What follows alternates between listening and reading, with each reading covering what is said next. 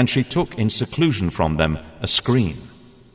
Then we sent to her our angel, i.e. Gabriel, and he represented himself to her as a well-proportioned man.